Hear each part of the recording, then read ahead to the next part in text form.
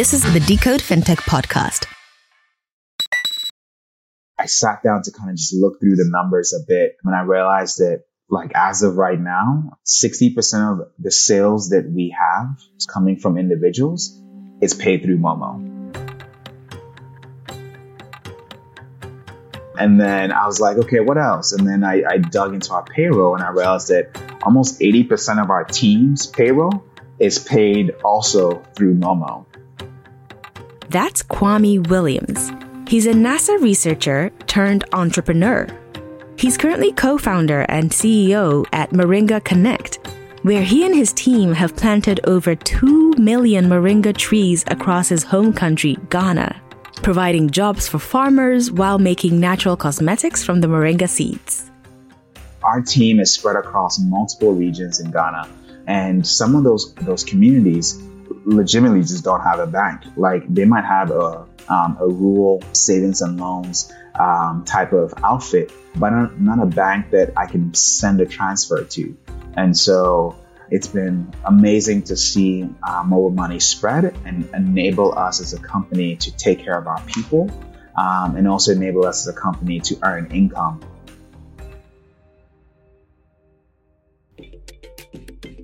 Hi, I'm Mohini Ufeli, and this is the Decode FinTech podcast brought to you by Paystack.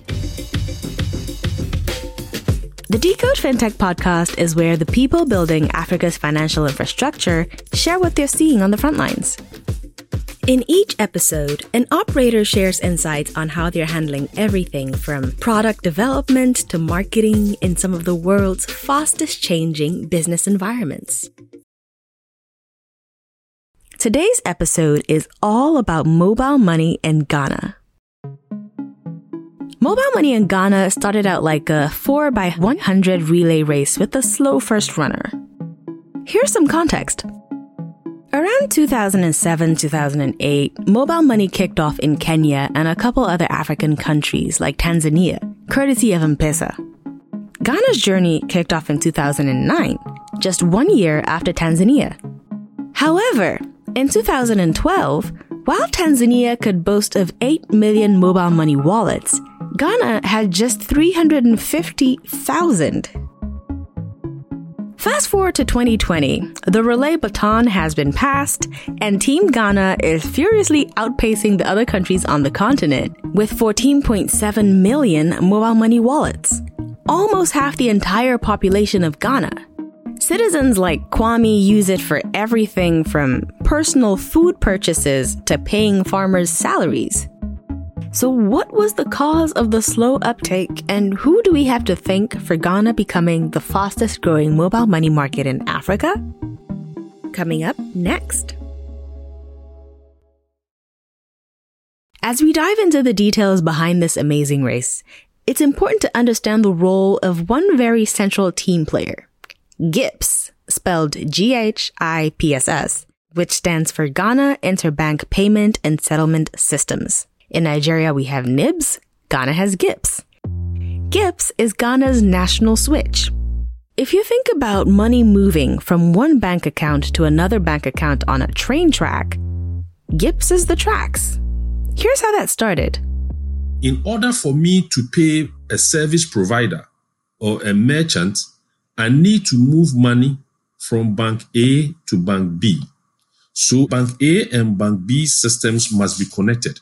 This is Archie Hesse. He's the CEO of GIPS, and he's been at GIPS for over 13 years. Then you have another customer. The other customer says, unfortunately, I don't belong to Bank A or B. I belong to Bank C. So Bank A now have to link directly to Bank C. Then a fourth customer too comes and says, oh, I belong to Bank E. So it means that Bank A has the responsibility of linking directly to B, C, D, and goodness knows when it's going to stop. Worldwide, they say, hey, hang on, we can't have this spaghetti junction. Why don't we form a central company that everybody can link to? So once you've linked to that central entity, you can have access to all banks in the country. And that entity then becomes the national payment switch. So that is the GIPS that you now know. The GIPS we know now was incorporated in 2007, under the Bank of Ghana. So if Gibbs is the athlete on the team, would that make Bank of Ghana the coach? Possibly. Gibbs is central to how mobile money works on the back end. If you have MTN mobile money, MTN would say that they have opened an account at GT Bank and you are a subset of that account at GT Bank. If you go to GT Bank doesn't know you, but they know MTN mobile money. This is a non-bank financial institution model. So for example, Archie has money with MTN under MTN's name at GT Bank. I've also got money with MTN, but it's under MTN's name at UBA. Archie wants to send funds to me via mobile money. Electronically, funds will leave GT Bank through the national switch and then into UBA's account. So the role of the national switch is do what we call clearing and settlement between the two. So far as we are concerned, at the center, we don't know MTN, we don't know Airtel Tigo, we know UBA and we know GT Bank. But the end user, the names there, you are calling it MTN, etc. So the switching, clearing and settlement is basically the same. So now we understand how mobile money works. Summary is, on the financial processing back end, it flows pretty much the same way as money from bank accounts. In 2008, 1 year after Gibbs was officially launched, the Bank of Ghana and Gibbs took some key steps towards tackling Ghana's financial inclusion problems by doing two things. The first was deploying eSwitch, which is Africa's first biometric electronic payment system. We'll explain more about that later. The second was launching their branchless banking guidelines. The lessons learned during the execution of these two initiatives paved the way for the growth of mobile money.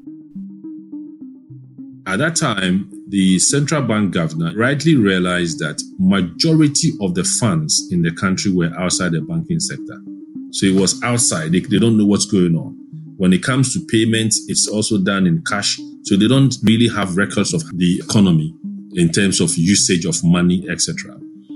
Banks are pretty important to an economy. When people save, banks cycle that money into loans that other people and companies can use to build businesses, farms, and overall grow a country's commercial activities.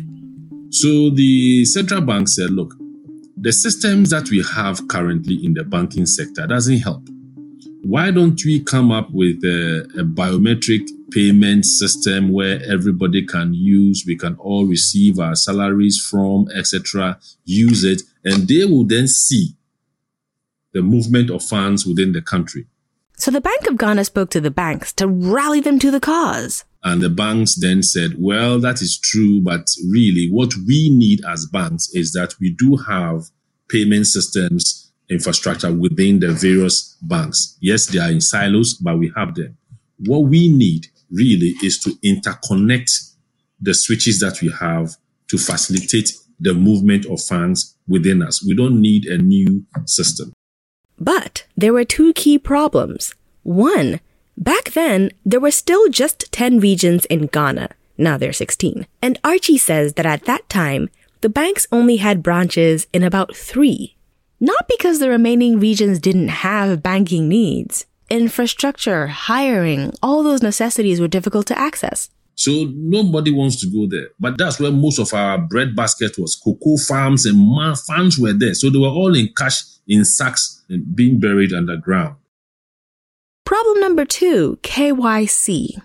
KYC means Know Your Customer. It's a set of guidelines in financial services that outlines the identity data that a business should have on a client in order to be able to determine risk and limit fraud. Problem number 2 is that these banking KYC requirements were too rigid for many people. In order for you to be given a bank account, 1, you need a legal document. You need the reference from 2 people who had bank accounts. And for me, I don't even know my address.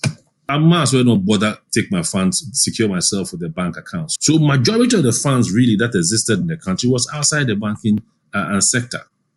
So our two main problems overall were about accessibility in terms of physical location and in terms of account setup requirements. There were a few more problems like what Ghanaians call dumso, which means inconsistent power supply. A lot of the banking infrastructure back then relied on electricity, so it doesn't work too well if there's not a consistent power supply. So one of the central bank solutions was to launch the eSwitch biometric-driven payment system in April 2008. With an eSwitch card, you could access financial services at any bank, any savings and loans companies. So one of the selling points of eSwitch was this nationwide access, plus it gave Ghanaians a form of ID.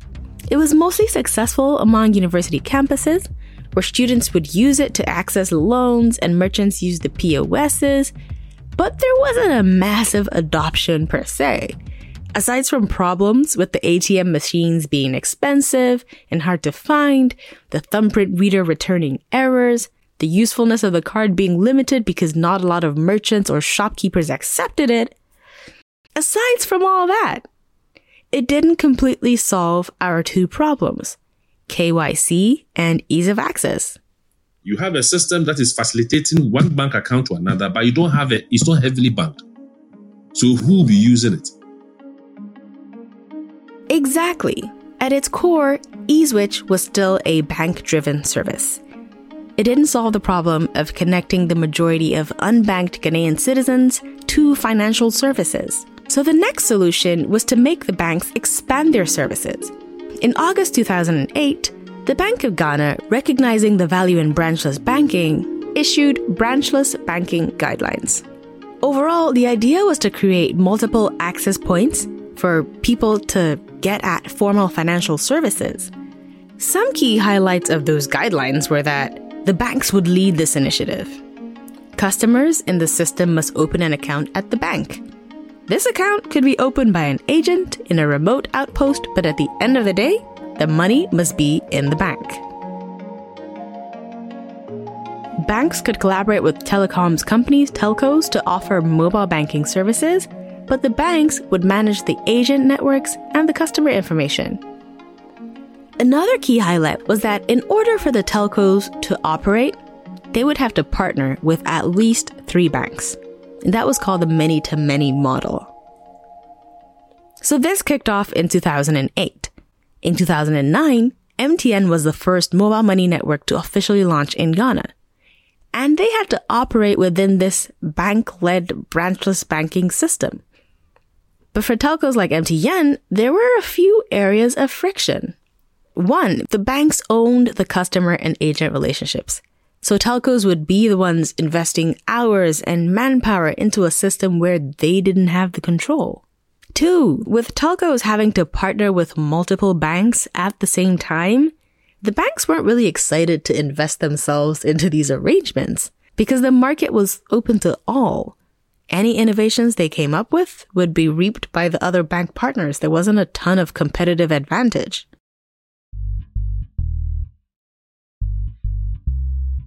We wanted to hear directly from the telcos, so we had a chat with Bruno Akpaka, the general manager at MTN in Ghana, at the time when MTN launched their mobile money service. You're not licensed to do banking services. You, as MTN, you go and see the banks. They welcome you, but that doesn't mean they want to put resources in place to help you to launch your product. What they want, banks, is your money, your deposits, and to show them how you're capable of increasing the deposits. So the banks were quite difficult to convince in putting real resources in place so that we build that ecosystem together. And these are some of the reasons that branchless banking didn't quite take off. At this point, you could say another coach came in to provide some more perspective. In 2013, with the help of CGAP, Consultative Group to Assist the Poor, the Bank of Ghana circulated the first draft of a revised agent and e-money guidelines. Archie shares more context. We realized that because we have such a large unbanked, why don't we enable the banks to offer a light KYC for the unbanked? Because they don't have the prerequisites. We looked at it, it wasn't working. We said, look, let's get non-financial institutions to offer it if the banks are going to delay. So we changed our policies, branchless banking policies from many to many, bank-led and all those things, to a non-financial institution-led. And in 2015, Bank of Ghana fully launched these revised guidelines, featuring some new key improvements. Non-banks like MTN were allowed to own e-money businesses, and the Bank of Ghana would regulate them as e-money issuers without dictating who they could partner with. Next, there would now be 3 different KYC tiers: a minimum KYC account with low ID requirements, a daily transaction limit, to an enhanced KYC account with stricter KYC and higher limits. So this approach met the unbanked where they're at. Last key improvement, customers could earn interest on the money they left in their accounts. Talk about incentives. These new regulations essentially gave telcos like MTN their independence. The regulatory journey wasn't the easiest, but it's normal. That's Bruno again. Let us swap, okay, and put ourselves into the shoes. This was a disruptive service that telcos were bringing in the markets. Their role is to listen, understand, build some framework, guide you for the interest of the entire market and not just for one party. Obviously, they were a bit skeptical. Okay, they didn't believe that it would be that successful. But as we were rolling out after the proof of concept, the pilots, they could get the sense of the value brought in by mobile money. And I must say they helped us. So then it became very easy that if I have an student ID card, I can get a wallet and start transacting, offered by telco. The telcos, they are salespeople. They will push it, they will drive it, they are agile. The banks, they wear coats like myself, apart from the tie that is missing. So the telcos started driving mobile money aggressively. And so it was that courtesy of these responsive regulation iterations that allowed the stakeholders involved play to their strengths, mobile money finally began to take off. Between 2012 and 2017, the number of agents increased 25x from 6,000 to 150,000. And guess what?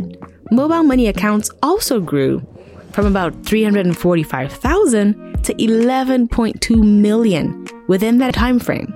This is important because remember, banks didn't have branches in all the 10 regions, and agents could go where the banks couldn't. So more agents meant more convenient ways for people to access money provided they had a mobile money wallet. Now we've heard a lot from Gips, and their leg of this race is not over yet. They've got a tricky bend to navigate before they pick up speed again. But before we go too far, let's have a chat with Bruno to understand some of the other challenges MTN faced back when they started. Coming up after the break.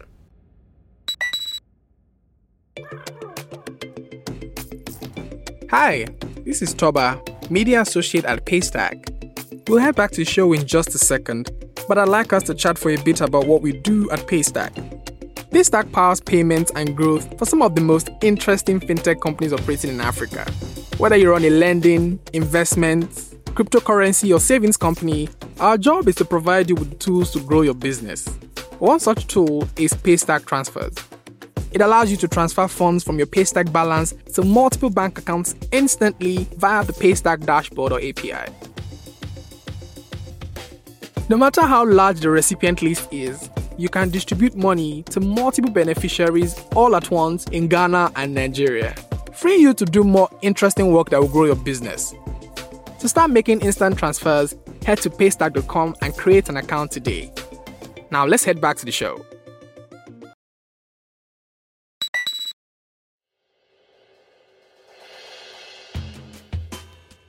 There were a lot of studies about 11 years ago, 12 years ago, showing that getting into the basic financial services would increase the loyalty and the stickiness to the brand and to the company. So mobile money was to be one additional revenue stream, but not necessarily a major product at that time. So when MTN launched mobile money, the goal was primarily to build brand loyalty. They first kicked off with a pilot, and the results were quite surprising. If we were to decide on the launch of the product based on the results of that pilot, we probably wouldn't have launched mobile money in Ghana. To think that there's a chance that this product that has over 7 million accounts and majority of the market share might not have existed, it's fascinating. Ghana is a country and Accra is a city where, as creative as the people can be there, they are not always ready to embark themselves into something that is new, completely new in the market, has not been heard of. Because at the time, yes, M-Pesa did exist, but there wasn't that all that PR and noise around M-Pesa. Therefore, people were not comfortable, even internally, to put their money in. So the pilot started out as a test between family and friends and some of the banking stakeholders. And people had to get warmed up to the idea of putting their money into a mobile wallet. But if it didn't quite go the way they planned, what gave MTN the confidence to launch? The confidence came from the fact that in West Africa, we do remit money. We have no choice. Should it be within the city from point A to point B, okay, because there was still a lot of traffic. So you have the convenience brought in with mobile money. The second one is that during the pilot, there wasn't any major technical challenge. So people will check the statement on daily basis and will confirm that the money they left yesterday is still in if they haven't transacted. So we've been able to build more and more confidence around the convenience and the security.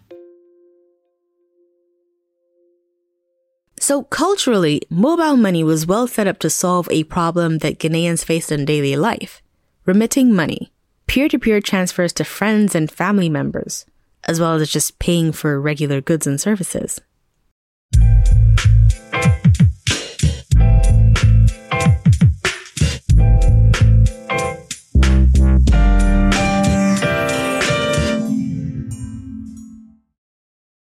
If I'm buying food, I'll send you mobile money. If I'm buying water, I'll send you mobile money. If I'm, buying raw materials from my suppliers in the north, I send them mobile money. It's convenient.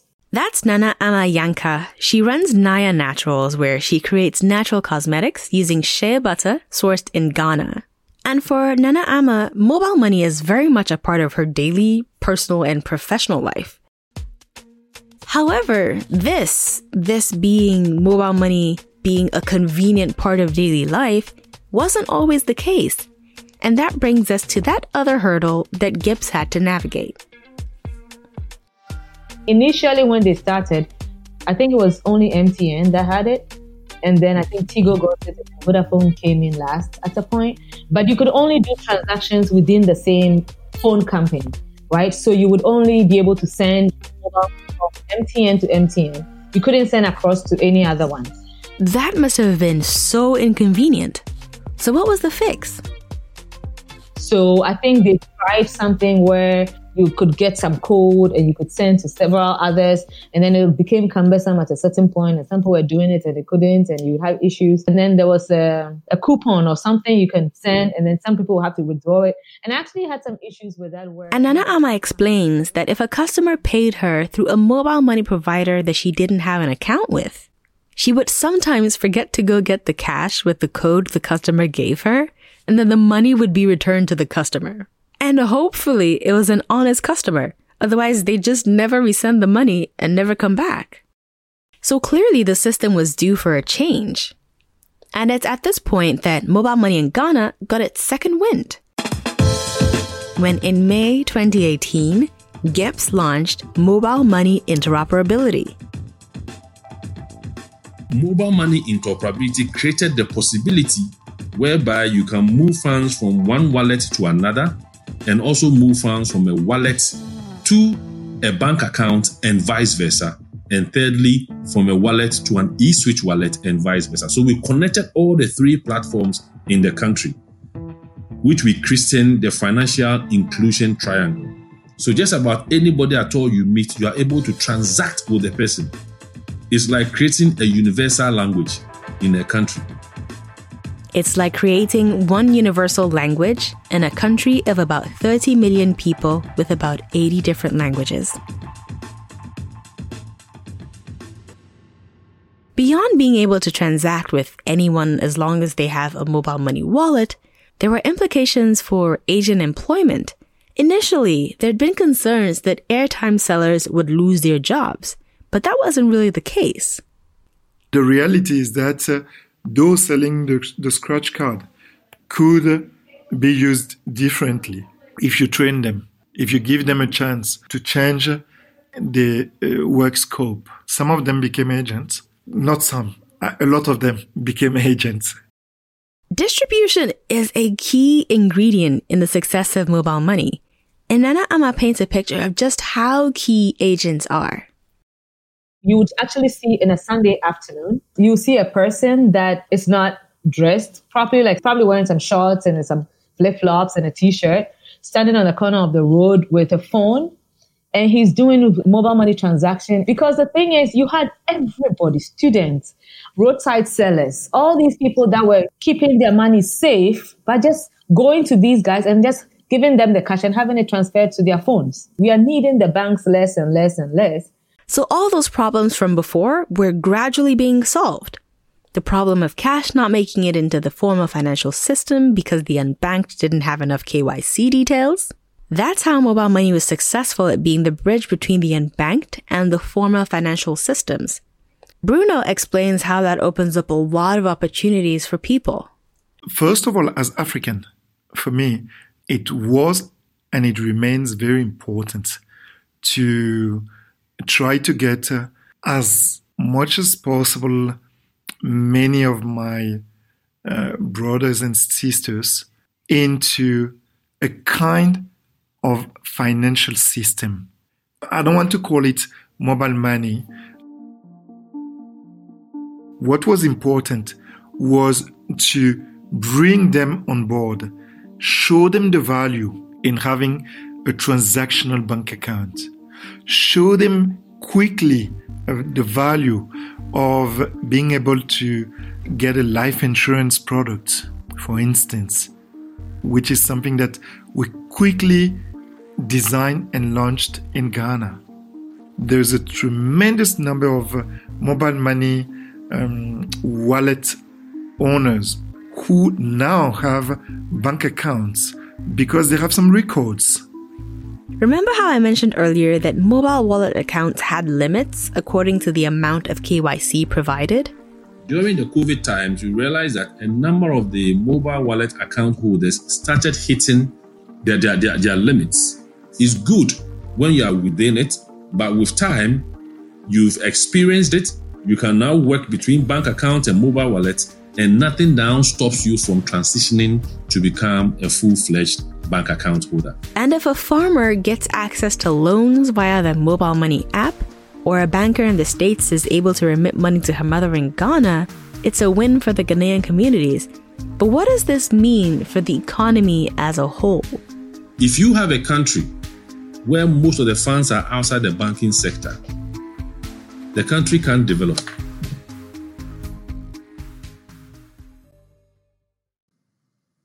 So if you improve your payment system such that 80 plus of the funds reside within the banking sector, this is where the banks will have money, use it for big ticket projects. That's one advantage of the payment systems. Secondly, if the payment systems has been structured in such a way that individuals, corporates do not use physical cash, but they transact electronically, there will not be a need for the country to print the currency. Currency printing is such a big cost and is not as uncommon as you might think. Nigeria, Ghana, Liberia print their currencies overseas because printers are expensive. You have to switch them up to keep up with anti-counterfeit technologies, etc. But still, printing overseas is quite an expensive practice. Ghana spent millions of dollars on currency printing in 2019. If it's even halved and they spend that half, the whole amount on your health sector, it will be the best health sector in the world. So modernizing the payment system is not just about fintechs coming out. There are a national developmental agenda that also underpins it. So the idea of cashless transactions, people talk about it, but they don't know the economics behind it. The story of Ghana's journey to fastest growing mobile money market in Africa is one of collaborative regulation between the Bank of Ghana and GIPS teaming up with stakeholders to revisit the branchless banking guidelines and kicking off mobile money interoperability. And this is alongside a host of other considerations that we could dedicate a whole season to exploring. So what comes next? Well, at the beginning of 2020, Ghana launched what CGAP says is the world's first digital financial services policy. In 2020, when we recorded this episode, the stats were that 62% of men and 54% of women had financial accounts. With Ghana's track record, they can do it. But will they? We're excited to watch and learn. That's it for today's show, folks. Thank you for listening. Every week, we share a tightly curated debrief of the most important fintech news from around the continent, as well as jobs, events, and much more. To subscribe, kindly visit decodefintech.com. Once again, that's decodefintech.com. Decode Fintech is brought to you by Paystack. Paystack helps Africa's most successful fintechs build powerful, scalable financial service products with the industry's best documented APIs. Please visit paystack.com/fintech to find out more. This episode was produced and narrated by me and edited by Temitope Olaleye. I'm your host, Mohini Ufeli. Once again, thank you so much for listening and see you in the next episode.